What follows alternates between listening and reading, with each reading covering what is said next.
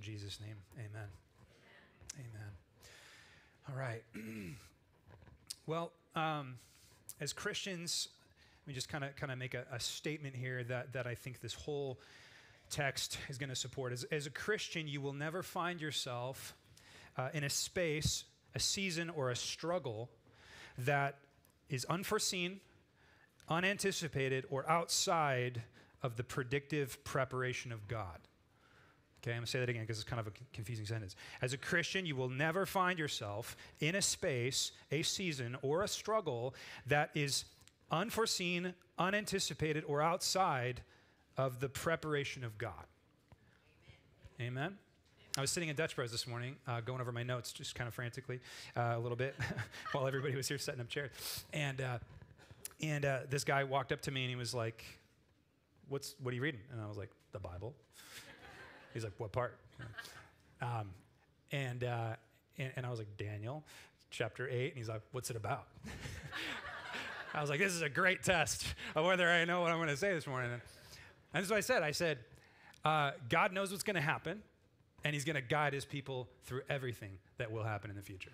That's what Daniel chapter 8 is about, okay? Have you ever been a patient in a medical procedure? You know, you're sitting on the bed thing with like the tissue paper that never stays there, and if you're wearing shorts, it like sticks to your thighs, right? No? That doesn't happen to you guys? No? Okay. Just kidding. It's never stuck to my thighs. Assuming that, you know, it would for some people. Anyways, you're in the room and the procedure's happening, you know, and then something happens that begins to make you feel like maybe things are going poorly. Like, oh, I don't know, maybe the doctor says something like, uh-oh, right? Or whoops. Or maybe like there's that beeping in the hospital, you know, that beep, beep, beep. You're like, oh no, what is that? It's broken. I'm broken, you know? And in the instant you start to question everything. And what you really want is you want someone that's an expert, someone that has expertise, someone that has perspective, to say 3 words to you. It's okay. That's 2 words, actually. Heidi, that's 2 words. Okay. We'll talk about math later. Okay, it is okay. You're right. Okay, I was homeschooled. Forget it. The 3 words are, this is normal, or this is to be expected. We anticipated this. It's okay. You're fine. That's what you're wanting to. Now, good doctors, they typically front load a procedure, right? They sit you down and they say, here's what's probably going to happen. Here's what's very likely. This thing could go off. That thing could happen. You might feel this kind of... And what the reason they're doing that is they're trying to prepare you for peace in the midst of your tribulation, right? They're trying to prepare you to know that whatever happens, it's going to be okay. Here's another kind of illustration, and this is all going somewhere. Have you ever taken a rafting trip, like a whitewater rafting trip? And I remember doing one time, and there was like 6 different boats with 6 different guides, and we were all kind of like looking at the guides, like, which one do I want to pick? You know, we're like, who's doing this for the first time? Don't want your boat. You know, I don't want the maiden voyage. I want the person that's been down this thing so many times they know it like the back of their hand, right? Because we want someone that knows the river, right? That's going to take us down. I remember I did a guided raft trip in Bend, Oregon, and it was this one particular section of river that's actually pretty dangerous, and there's this one corner in some lava beds where you could die there. It's dangerous. So we're in the boat, and what happens is at some point, we pull the boat over, and our guide gets us out of the boat, and he walks us along the river, and he says, I'm going to show you what's going to happen when we go down this. And I was very thankful. He get the perspective and the expertise to show us that we were going to go down this really sketchy part. And what he said, when we get to this one part, he's like, I'm going to ask you to do something that's going to sound totally counterintuitive. So I'm going to ask you to row as hard or paddle as hard as you can towards that rock. And everything in you is going to be like, what? He's like, but trust me, okay? Paddling towards that rock is the only way we're going to line up just right to go through the chute.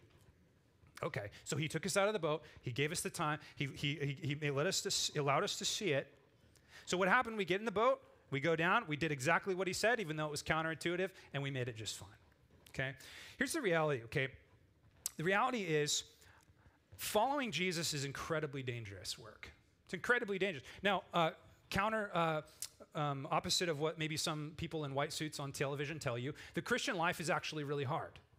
Okay, it's actually really hard, and it's actually per design. Jesus told his disciples that they were going to be beat up, that they were going to be essentially chewed up and spit out from their family systems. Okay, you're going to be rejected. You're going to be hated. So he told them they were going to be beat up and that they should expect it, but he told them that they were going to be victorious even though they were going to be beat up. And somehow in Western, culture, we've changed that to be like, no, if you're a Christian, you don't have to be beat up. Actually, that's not true. Jesus said, you're going to share in my suffering, but you're also going to share in my victory, right? So he's like, you're gonna suffer. You're going to go through some hard things. But here's the really good news, okay? The good news is that we have someone outside the boat. We have someone that knows the course. We have someone that's planned every detail of the course. And if we're paying attention and we're paying close enough attention, he actually, at times, pulls us out of the boat and shows us what he's going to do. And the reason is because he's kind and he's good and he wants to make sure that his kids know how to go through tribulation well. He wants to remind us that this isn't his first time down the river. In fact, he's already plotted the right course. He knows all the pinch points. And at times, listen to me, at times, he's going to ask us to do something that feels counterintuitive. He's going to ask us to row in a direction that feels dangerous. But the reality is he knows exactly where that's going to get us, and ultimately it's going to get us through the chute. Are you with me? Okay, so here's our text. Our text is essentially like a history book. I mean, you'll see this as it unfolds, but it's probably one of the most specific prophecies in all the Bible regarding how things are going to unfold in a particular period of time. And what it's going to remind us of is it's going to remind us that God knows every detail. He knows what's going to happen. Okay, let me give you some introduction to chapter 8. We're going to cover a lot of ground this morning, so get ready to move quickly. And I'm going to try to front load this a little bit and give you some clarity about how to think about this chapter before we dive into it, because otherwise we'll get all kinds of lost. So we're going to cover this whole chapter. A few things about chapter 8 really quick. You can jot them down if you want. First of all, chapter 8 is smaller in scope than chapter 7. Okay, we took 3 weeks to do chapter 7. We're going to do chapter 8 in 1 week. It's smaller in scope, and what I mean by that is chapter 7 is really this sweeping summation of all of human history from Daniel all the way to the eschaton, which is the end of this age. That's chapter 7. But this morning, chapter 8 is much more focused in on its scope. It's actually just going to look at 2 of the world empires that would come up after the Babylonian Empire.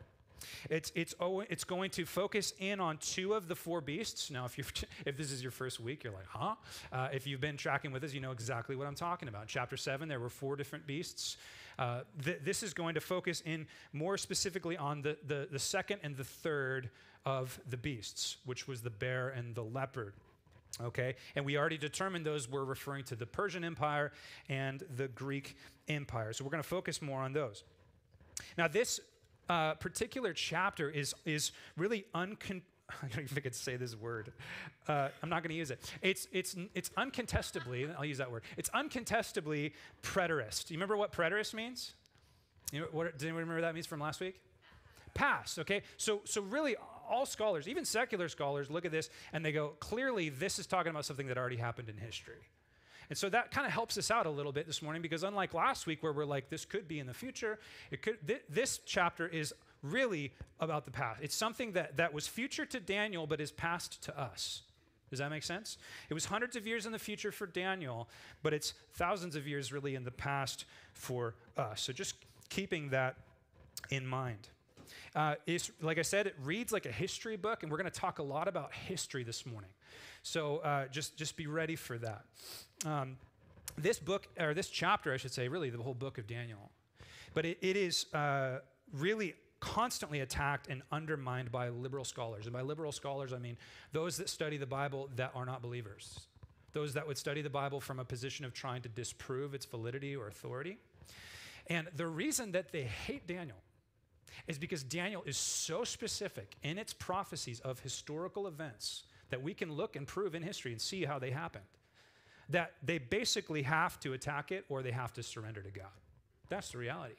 That might sound like an oversimplification, but it's not. So liberal scholars, they have to decide. Either the book of Daniel was written by Daniel hundreds of years before these events, and God was giving predictive prophecy, revelation to him in a supernatural way, or the book was written later after these events already took place. And that's what they argue for. They said, oh, Daniel didn't write the book. It was called a pseudepigraphal book. It was a book written years later, some time before Jesus, 100 years maybe before Jesus, when all these events had already happened, and somebody just went back and wrote them back in. Now, they do the same thing with a lot of passages in the Old Testament. They do the same thing with Isaiah 53, which is that very specific, detailed account of how Jesus is going to suffer and die on the cross. They go, that couldn't have been written by Isaiah, hundreds and hundreds of years before Christ, because it's too specific. And they argued that for a long time, but do you guys remember what happened when they found the Dead Sea Scrolls? They found, nestled in the Dead Sea Scrolls, they found a text of Isaiah that hadn't been opened for hundreds of years before. I mean, so there's really no way that could have been added later. So Daniel becomes really a focus or a focal point. It becomes a fault line or a battlefront for the credibility of Scripture. And let me say this, by the way, as a side note. It's really impossible to be a good student of the Bible and not be a good student of history. Okay, we're going to talk a lot about history this morning. I'm not going to apologize for that. We need to be good history students. I went to Israel some years ago. Some of you maybe have been there before. What you immediately realize when you visit Israel is that you're not just there to see Jewish culture. You're there to see every culture that's ever really existed. I mean, almost every world empire, every world ruling empire, and almost every civilization has at one point stacked itself on top of Palestine and Israel. You see them all there. One example of that, you go to a city called Megiddo in the Valley of Armageddon. It's this, you're expecting to see a city, and what you really see is you see this giant lump. And what you realize is the giant lump is like 22 layers of civilization.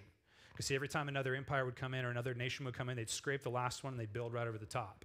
And so what they do, they just dig straight down and they see layer and layer and layer. They got the Canaanites, they got the Israelites, they got all the otherites, they got the Greeks, they got the Romans, they got the Persians, you got the Turks have been in Israel. You just see all these layers of history. And the reality is that the redemptive thread of God's saving work finds its way, it intersects with every culture and every civilization really in history. It's incredible. So, passages like chapter 8, because this chapter is going to talk about the Greeks. It's going to talk about Alexander the Great and all of these specifics about these empires. It actually gives credibility to the Scriptures. Okay, unlike the cult of Mormonism that says that there was some kind of a white advanced civilization living in North America during the time of Jesus, yet they have zero evidence to prove that. They have zero archaeological proof. Okay, unlike that, the Bible actually has so much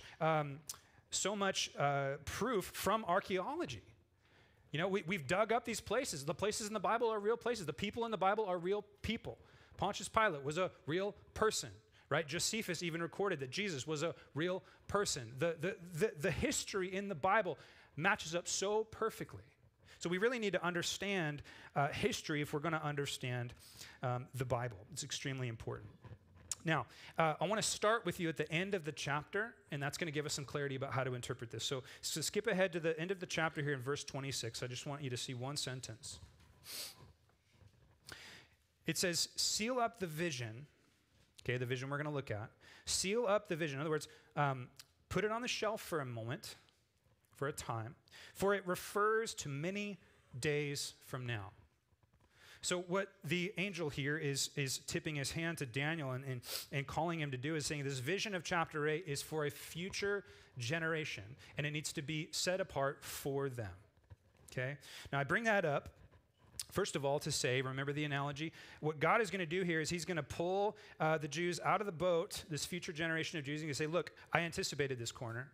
I anticipated this curve. I anticipated this upset, this struggle that was going to come. And I've prepared you for it, and I've given you truth within it. Now, you might ask the question, why did God choose to give revelation to Daniel that was for 300-400 years in the future? Why not just give it to that generation right when they needed it? And I think the answer is that the credibility of this prophecy comes in the amount of time that it was given before it happened. I mean, it's incredible that Daniel, by this prophecy, predicts these things. And they come true exactly the way that he said that they would. The shelf life gives it immense credibility. Jesus did the same thing for his generation that Daniel's doing for his future generation in the Olivet Discourse, saying this is what's going to happen. Things are going to get crazy.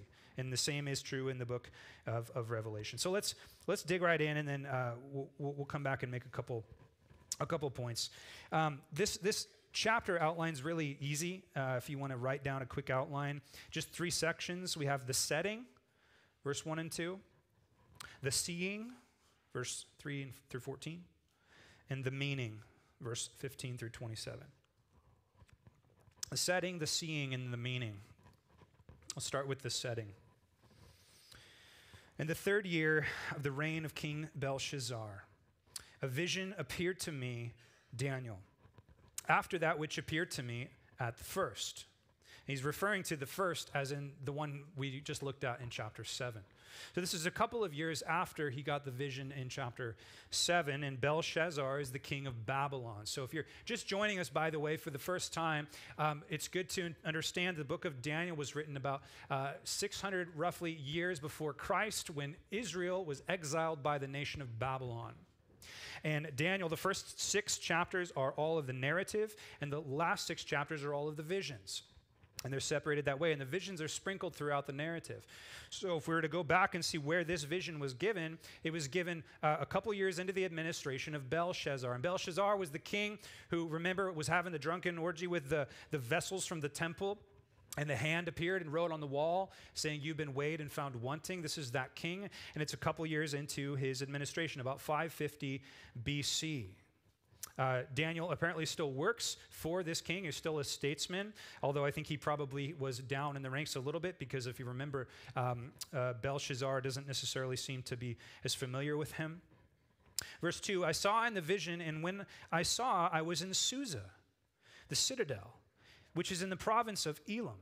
And I saw in the vision, and I was at the Ulai Canal. So the placement of this vision is interesting. It's not in Babylon. So Daniel is transported, probably not physically, but certainly in some kind of a vision. He's transported out of Babylon to the capital of Persia, which is Susa. And you might ask, why is this vision taking place in Susa? And I believe the answer is because this vision has particular meaning for Persia, not for Babylon.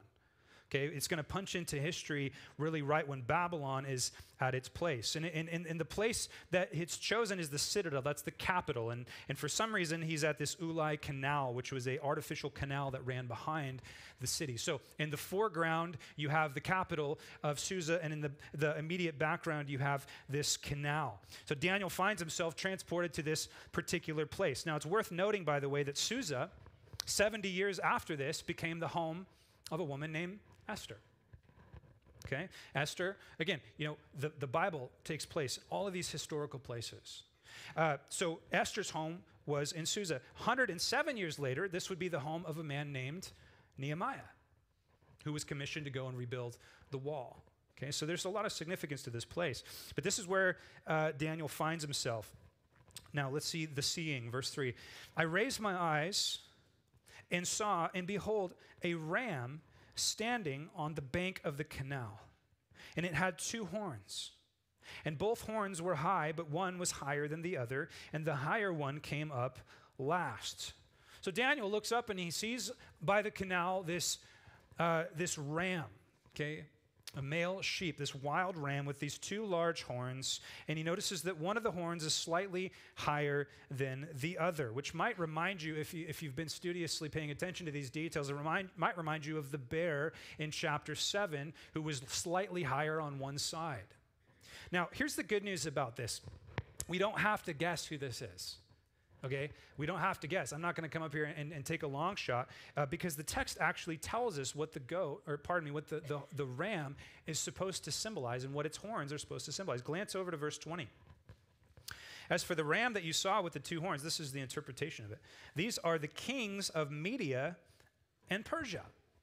Okay, Media and Persia. Now, a lot of people don't know this unless you studied history, but the Persian Empire actually used to, at one point, be the Medo-Persian Empire. It was a combination of 2 empires, Media and Persia, that at one point joined up. But Persia was the stronger, and Persia became ultimately the dominant of the 2. And so that's what these 2 horns are supposed to represent. Now, we've probably know enough about apocalyptic literature by now to know that horns typically represent leaders of empires. Okay, and animals or beasts in apocalyptic typically represent the empires that they lead. Verse 4, I saw the ram charging westward and northward and southward. No beast could stand before him, and there was no one who could rescue from his power. He did as he pleased and became great. So this This ram, which is symbolizing Medo-Persia, has unbridled power for a time, unmatched strength for a time. And that's exactly what happened in history. Okay, Persia, they took over Babylon without even firing an arrow, and they had quite a long season of dominance in the world as a one world ruling power. But then this next thing that happens is kind of unexpected in the vision. Verse 5, as I was considering, behold, a male goat came from the west across the face of the whole earth. Notice that it comes from the west. What is west of Persia, which is modern day Iran, would be Greece, right? Without touching the ground, and the goat had a conspicuous horn between his eyes. So this is a bizarre picture. You have this horn that comes out of nowhere from the west, and it's moving so fast that it almost appears as though it doesn't even have legs. It's just flying in the direction, as we'll see, of this ram. And this particular goat has, rather than two horns like most goats, it has one large horn in the middle, and it's a conspicuous horn, okay? Which basically just means it stands out. It's protruding. It's obvious, right? Okay, now what are we to think of this goat? Again, we don't have to guess. The text tells us who the goat is. Okay, the text tells us that the goat refers to Greece, the nation of Greece, and we'll see that in the interpretation part. Okay, this is the same thing that the leopard was depicting, and the thighs of an abdomen of bronze in chapter 2. The conspicuous horn, who is that? Well, it can only be one person, and everybody agrees. It's the single leader of the Greek Empire, who was what? Alexander the Great, okay? Alexander the Great. And Alexander the Great is a really interesting guy. I mean, he's a really interesting guy. It says, by the way, in verse 21, in case you're wondering how I know that, the goat is the king of Greece, it says in verse 21, and the great horn between his eyes is the first king. Okay, that's got to be talking about Alexander the Great. What we know about Alexander the Great from history is that he took over the kingdom when he was 22 years old. His father was the king of northern Greece, Macedonia, and his father had just united the north and south kingdoms of Greece before he was murdered. So can you imagine, 22 years old, now you've taken over your father's empire of Greece. At 22 years old, not only did he manage to keep the power his father had just united, but within 3 years, Alexander the Great conquered the entire Middle East. And within 10 years, he conquered the entirety of the ancient world. Alexander the Great was a military genius. He moved with such speed and such ferocity. And so this is pictured in this vision. Now, keep in mind, that doesn't happen for hundreds of years after Daniel. This is predictive prophecy. God is showing Daniel that there is going to be a leader of Greece that is going to come and destroy the ram, Persia, with great and amazing speed. You guys tracking with me? Okay, verse 6. He came to the ram with two horns, which I had seen standing on the bank of the canal. And he ran at him in his powerful wrath. And I saw him come close to the ram, and he was enraged against him and struck the ram and broke his two horns. And the ram had no power to stand before him, but he cast him down to the ground and trampled on him. And there was no one who could rescue the ram from his power. So Greece, as we see in history, ferociously dominates Persia and postures itself as the empire of the day. Verse 8, then the goat became exceedingly great.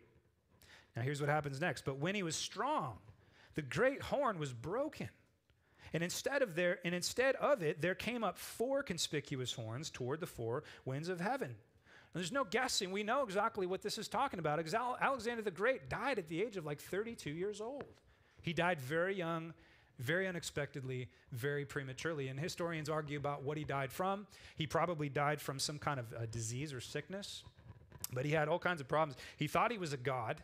Okay, so he had all kinds of egotistical problems, alcoholism, but he died very young. And his kingdom it was really too large to be overseen or to be managed by one particular king. So what they did was they split it up among the four generals, and that's exactly what the vision says will happen. The horn will get broken off, and four will come up in its place. We know exactly who those four generals are. You know, the generals really had all the power. In those days, they commanded the armies. So it made sense for the generals to sort of divvy up the territory of the Greek Empire. Here's the four generals from history. The first one was, and I'm probably going to pronounce this wrong, but Lysimachus, and he was in charge of the northern kingdom of Greece. We have Cassander, who was in charge of the western part. these next two were very important, and they'll come up more in the book of Daniel. Seleucus was, took over the eastern part, which is Syria, and Ptolemy, the southern part, which is Egypt. Okay, and if you studied what's called the intertestamental period, that's the time of the Jews between like the last book of the Bible and Jesus is coming. Those two kingdoms, the Seleucids and the Ptolemaic, they constantly were taking over Palestine, Israel, constantly. They were constantly being transferred back and forth in their powers. Now, verse 9, out of one of them came a little horn. Okay, so we got a big horn, broken off, 4 horns come up, and out of those 4 horns, particularly the eastern one, Seleucus, comes a little horn. This should ring a bell. There was a little horn in the last chapter. This is a different one, which grew exceedingly great toward the south, toward the east, and toward the glorious land. Glorious land refers to Israel. Now again, don't get this little horn confused with the one in chapter 7. This is a different one, but they have similarities. Verse 10, it grew great even to the host of heaven. And some of the host and some of the stars, that's referring to the Jews, the believers, it threw down to the ground and trampled them. Okay, so the stars here referring to the Jews that this particular leader was going to snuff out, was going to kill. So this king out of Greece was going to rise up and was going to rule and govern in the area of Israel, and he was going to have a particular hatred for the Jews. And he's referred to as this little horn. Now, we don't have to guess who this is. We know in history, clearly, his name is Antiochus Epiphanes. Can you say Antiochus Epiphanes? God bless you. Okay.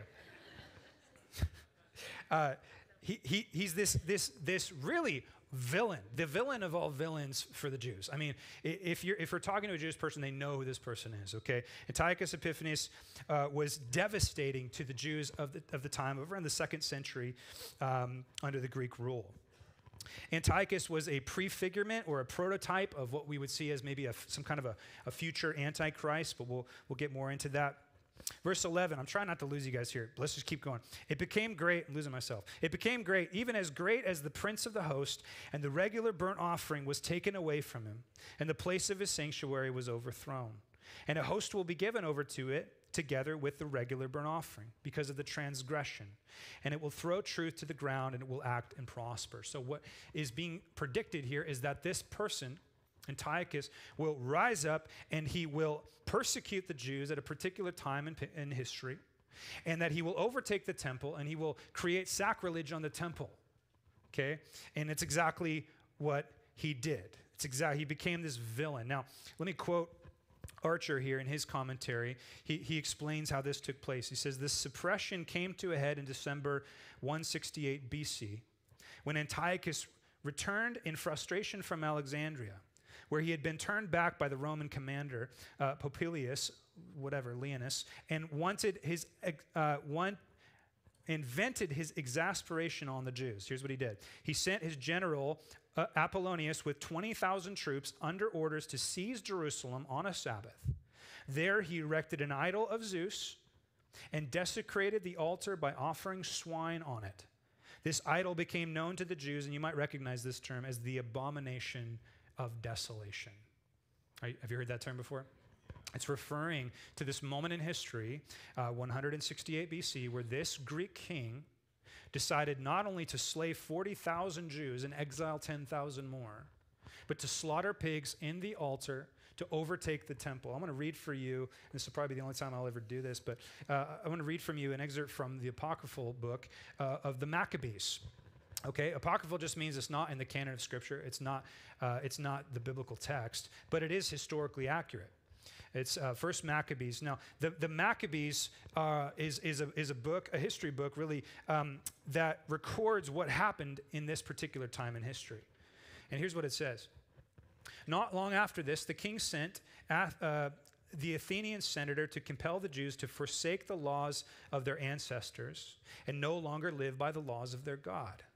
Also to pollute the temple in Jerusalem. This is what happened. And to call it the temple of Olympian Zeus, and to call the one in Gerizim the temple of Zeus, the friend of strangers. So what they did is they took over the temple that was rebuilt by Ezra, and they turned it into a Greek temple for their gods, for Zeus.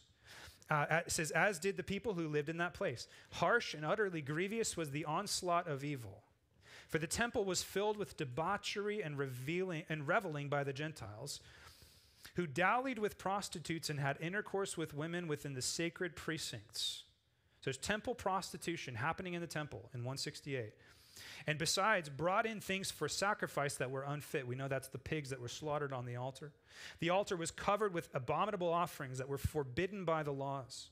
People could neither keep the Sabbath nor observe the festivals of their ancestors, nor so much as confess themselves to be Jews.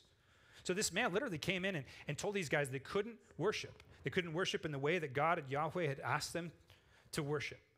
Completely took over their temple and turned it into a Greek abomination. On the monthly celebration of the king's birthday, the Jews were taken under bitter constraint to partake of the sacrifices. So they were forced to defy the laws of God. And when a festival of Dionysus was celebrated, they were compelled to wear wreaths of ivy and to walk in the procession in honor of Dionysus. This is forced worship of pagan and false gods. At the suggestion of the people of Ptolemais, a decree was issued to the neighboring Greek cities that they should adopt the same policy toward the Jews and make them partake of the sacrifices, and should kill those who did not choose to change over to Greek customs. One could see, therefore, the misery that had come upon them. Now, if you're tracking with that, this is what happened to the Jews in the 2nd century under this man Antiochus Epiphanes, this little horn. 40,000 Jews slain. Now, the good news was that Antiochus died, and he died fairly quickly. And the Maccabees is actually the story about how Judas Maccabeus rose up and freed the Jews, and for a time they actually had their autonomy. Now, do you know what what Jewish holiday actually represents that? Hanukkah. Yeah, did you know that? Freebie. Okay, there you go. And you can read all about this in the Maccabees. Now, you might be saying, Sam, that's not in the Bible. Well, yeah, it is actually. It's right here. It's in the text. The Bible predicted these things were going to happen. And this is why we need to know our history. It's why we need to understand what really happened to God's people in that particular time. So keep going. Verse 13. Then I heard a holy one speaking, and another holy one said to the one who spoke, for how long is the vision concerning the regular burnt offering and the transgression that makes desolate, and the giving over of the sanctuary and the host to be trampled underfoot? In other words, one of the people goes, how long is this going to happen? How long is the temple going to be turned over to this little horn? And he said to me, for 2,300 evenings and mornings, then the sanctuary shall be restored to its rightful state. Now, scholars argue about how to take that, if it's referring to one literal day, or if the morning and the evening refers to days, it could add up to about 6 years, which is about the time Antiochus was ruling. If it's referring to the feasts, then it would be closer to 3 years, which is the amount of time he was allowed to persecute the church, or the believers. Now, we can talk more about that later. Verse 15. When I, Daniel, had seen the vision, I sought to understand it. So he sees this vision. Let me just recap. He sees this vision. He's all of a sudden transported to Susa, and he sees this ram that is representing Medo-Persia, and the ram is just running around with total autonomy, total sovereignty, trampling everything, and then out of nowhere comes this wild goat with this massive horn, and it's representing Greece, and Greece comes in like lightning and destroys the ram, takes its place. But then out of nowhere, the leader of Greece is going to perish and be replaced with 4 other kings. And out of those 4 kings comes this little horn. Now he's like, what in the world am I supposed to do with all this? Remember, this is hundreds of years in the future for Daniel. He wants to know what's going on. So verse 15, when I, Daniel, had seen the vision, I sought to understand it. And behold, there stood before me one having the appearance of a man. Now this could be the Son of Man, because we'll see in a minute, he's going to command Gabriel to give interpretation. Verse 16, and I heard a man's voice between the banks of the Ulai, and it called Gabriel, make this man understand the vision.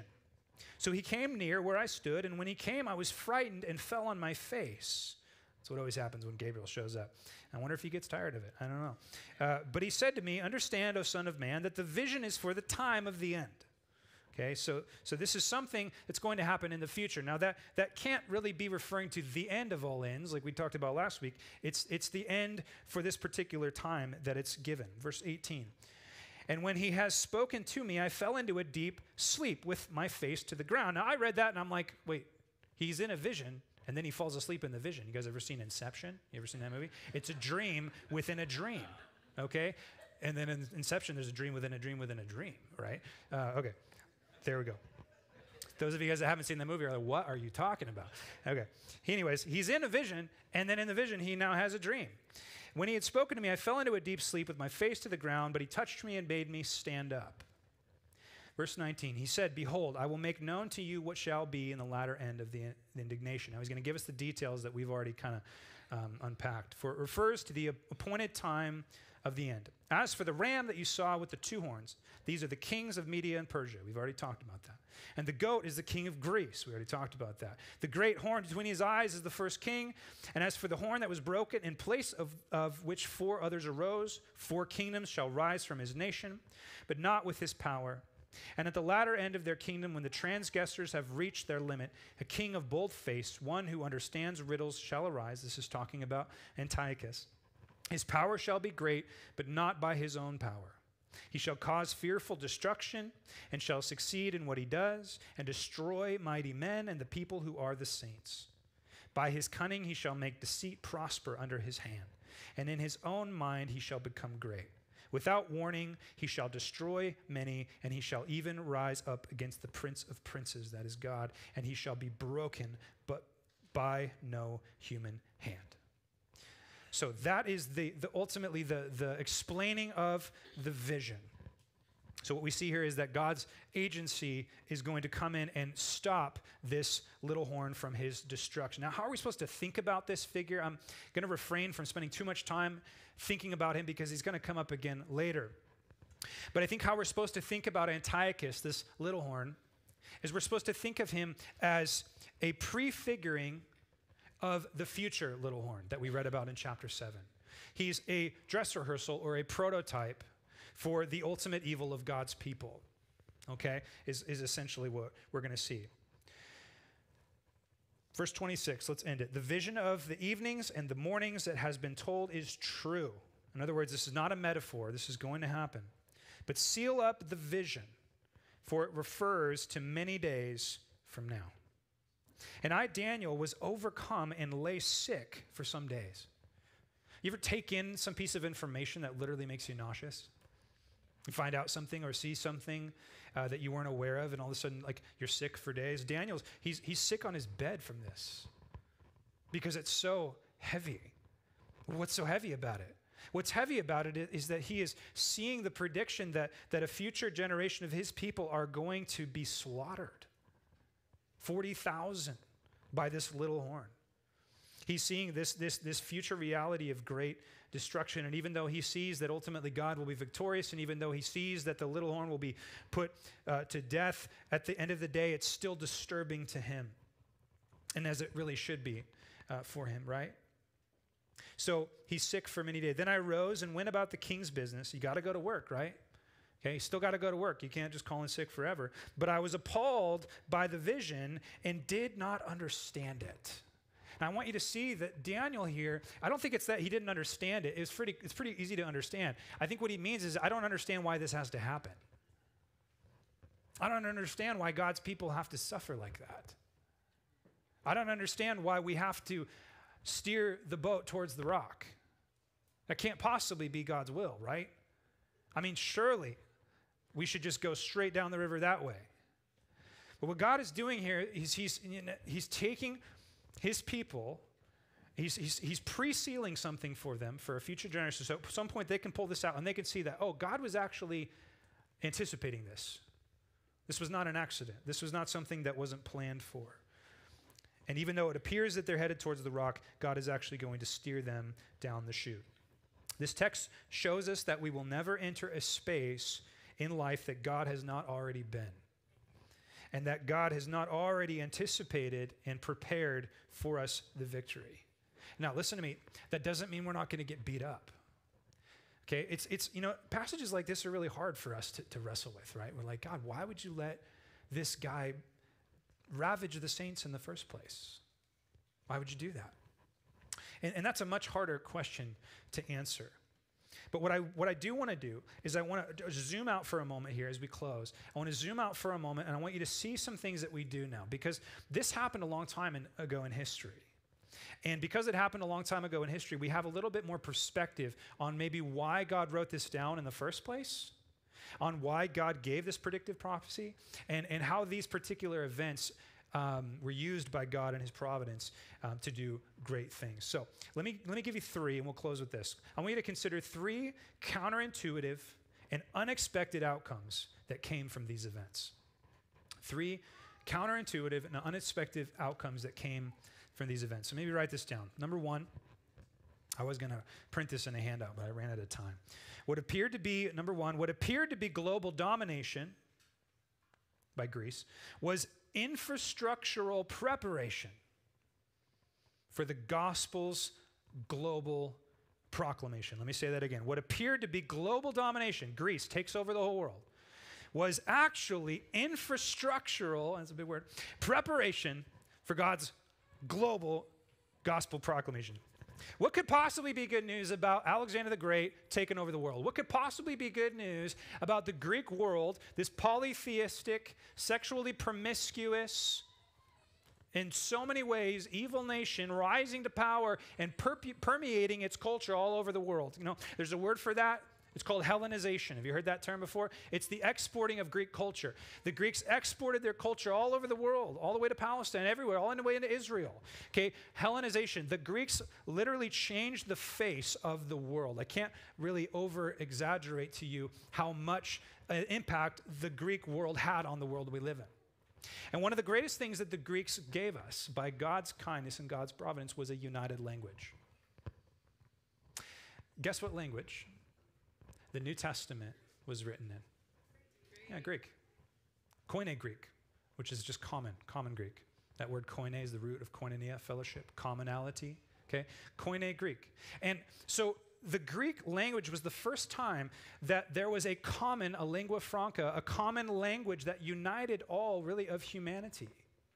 See, before that, everyone had sort of their own languages, and they still did to some degree. But the disciples and Jesus, they largely spoke either Aramaic or Greek. And the Bible, the Old Testament that they read was actually translated into Greek. The New Testament authors, when they quote the Old Testament, they're quoting from something called the Greek Septuagint. It's the Greek translation of the Old Testament. It made the Bible accessible for most of the world. What's amazing is that God's ultimate plan of salvation was to send his son into a dark and broken and fallen world, to take on the sins of humanity, to bear the sins of God's people in our place, to die in our place, to resurrect from the dead, claiming victory over darkness. And then the message of that needed to be exported to the world in order to form the church, in order to build the kingdom of God. And if you're going to do that, you're going to need a language that's going to support that. You're going to need an infrastructure that's going to support the gospel being spread all over the world. Well, what do you know? A few hundred years before, God allowed this horn, who probably really thought he was something else, but really he was God's puppet, to take over the world so that Hellenization would take place, so that there would be a language that would bind humanity enough to where the gospel could spread all over the world. Aren't you thankful for that? Looks like we're headed towards the rock, but really God's doing something bigger, is my point. You know, there's another thing like that happens in history, and it's the Roman Empire. What could possibly be good about the arrival of the Roman Empire? Well, if the Greeks gave us a common language, what did the Romans give us? The Romans gave us the Roman roads. The Romans created an infrastructure that made it possible to get to Rome from anywhere in the world. And you read the epistles in the New Testament, and what you're seeing is you're seeing Paul the Apostle writing gospel truth and sending those letters over the Roman roads. You see Paul in his missionary journeys traveling all throughout the ancient world because of the invention of the Roman road. I'm not the first one to point this out. This is an incredible reality of what we see here. And God knew it all along. He knew it all along. Now let me give you some real practical application when it comes to this. When you see evil empires and evil world dominating forces, and when you see dictators or presidents you don't like, either side, or candidates that you don't like, or policies that you don't like, or empires that you don't like, and you're tempted to think, man, what are we going to do? I just want you to remember something, especially in this election year, that God is sovereign over our election system. God does not need either of the two men or maybe women that might be up for election this year. He doesn't need them, okay? I don't care who your guy is, but listen to me. We don't need either of them. Jesus is going to do what he's going to do. We don't need Donald Trump, Christians. I just want to say that. There's this feeling, we're like, we need someone who's going to push our agendas. Like, well, okay, I'll take Jesus. Okay, I'm not telling you to vote for someone or not vote for that. That's your deal. I'm telling you, we don't need a man. And if there is a man in office, God put him there, and God's going to do what he's going to do with him. So he's sovereign. Just remember that. It all comes back to the kingdom of God and the spreading of the gospel. That's the commission of the church. We have to remember that. Jesus didn't send the church to go create a Christian empire, or he sent the church to go spread the gospel. And that's what we're supposed to do. And that's what we're going to focus on. And what I want you to see here is that all of these powers were used by God in order to export the gospel. He created an infrastructure in order to do so. And that's what we need to keep laser focused on. Okay? The second thing I want you to write this down. What appeared to be depressing predictions about future devastations,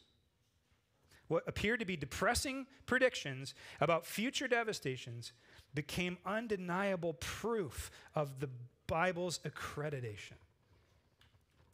Okay, what I mean by that, how depressing to predict this terrible event that was going to happen hundreds of years before it happened. What good could possibly come from that? Well, one of the things is that the Bible is rock solid in its foundations. And one of the biggest reasons we can trust this thing is because of the astounding accuracy of the prophetic, predictive texts that we read in the Old Testament, like Daniel chapter 8. It's incredible. The only reason that you would really decide to not believe Daniel chapter 8 is because you presuppose that there cannot be predictive supernatural revelation. They don't have a good case. You know, the Bible is rock solid because God made sure that we could see it's trustworthy. And texts like this, even though they might seem dry and historical and okay, yeah, 4 horns and 1 horn and 1 goat and 1 ram, whatever, they are so specific that there really is no daylight. We have to see the confidence that we can have in Scripture. We can trust our Bibles. And what that tells us is if God was that right about predicting what was going to happen in the 2nd century BC, how much more do you think God is going to be right in the things that he's predicted that we have not yet lived through? I'm tipping my hand. I'm showing my cards here a little bit as to where I sit when I think about eschatology. But I see John, the apostle, as really the New Testament version of Daniel. Daniel was given something, and he said, I want you to seal that up. It's not for you. It's for you in part, but it's also going to be for another generation. I think the book of Revelation is the same thing. I think God said, hey, some of this, a lot of it's going to apply to you, John. It's going to apply to the exiles. It's going to apply to those that you're going to write to on Patmos. But some of this isn't going to make sense because it's going to be for a future generation. I think God has given credibly truth and shown how it's come true, and we're going to see that happen time and time and time again. We're going to see things work out exactly the way God has said it would in his book. Okay, now don't go too far with that. Don't start trying to figure out what the scorpions are and, whether the beast or who the Antichrist is. Like, you can go too far with that. I'm just telling you, we know how it's going to end. Number 3, what appeared to be useless information about future frustration served to be sustaining nutrition for those in crippling tribulation. There's a lot of Asians. I should have shortened that a little bit. I wrote that this morning.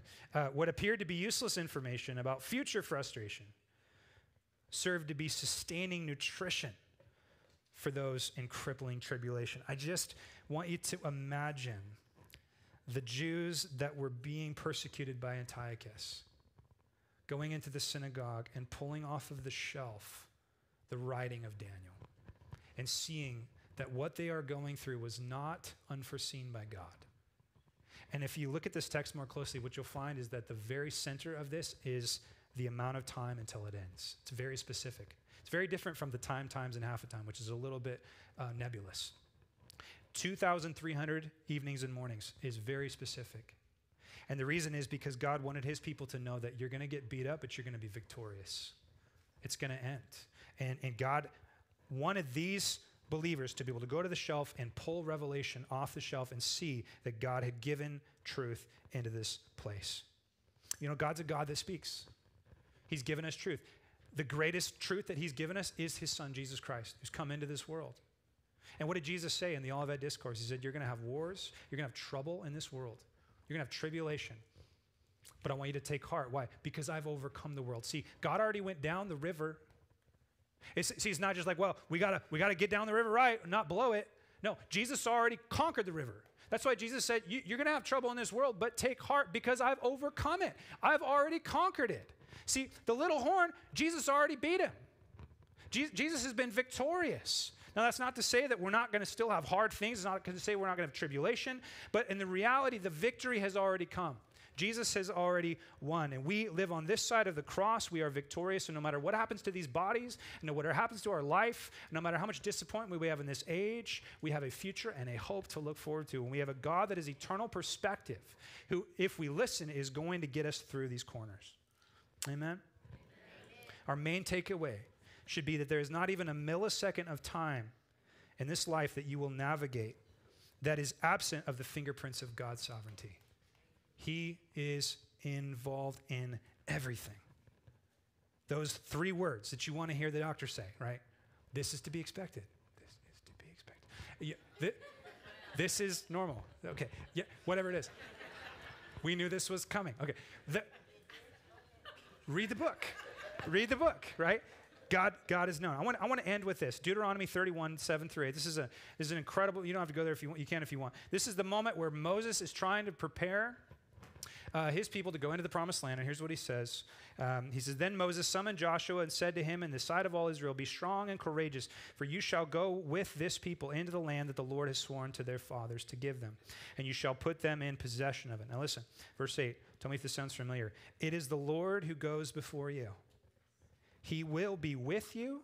He will not leave you or forsake you. Do not fear or be dismayed.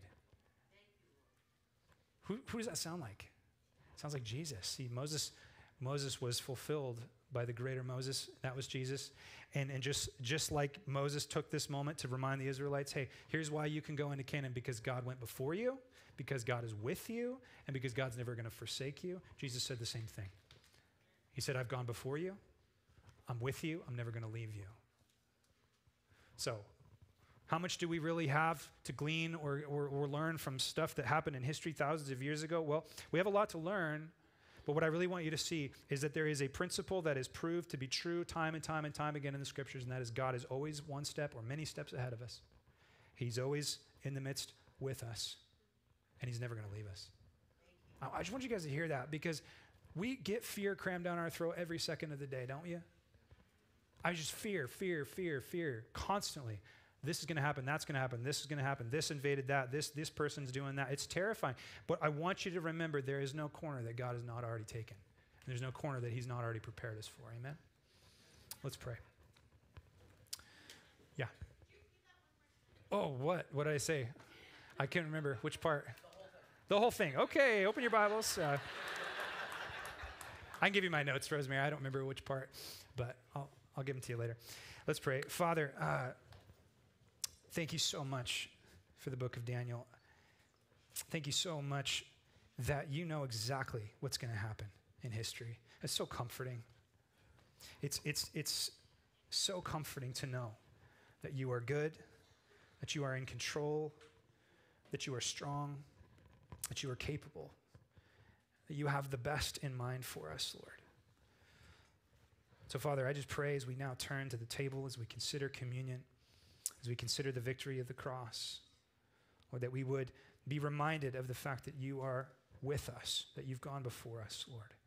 Lord, we love you. In Jesus' name, amen.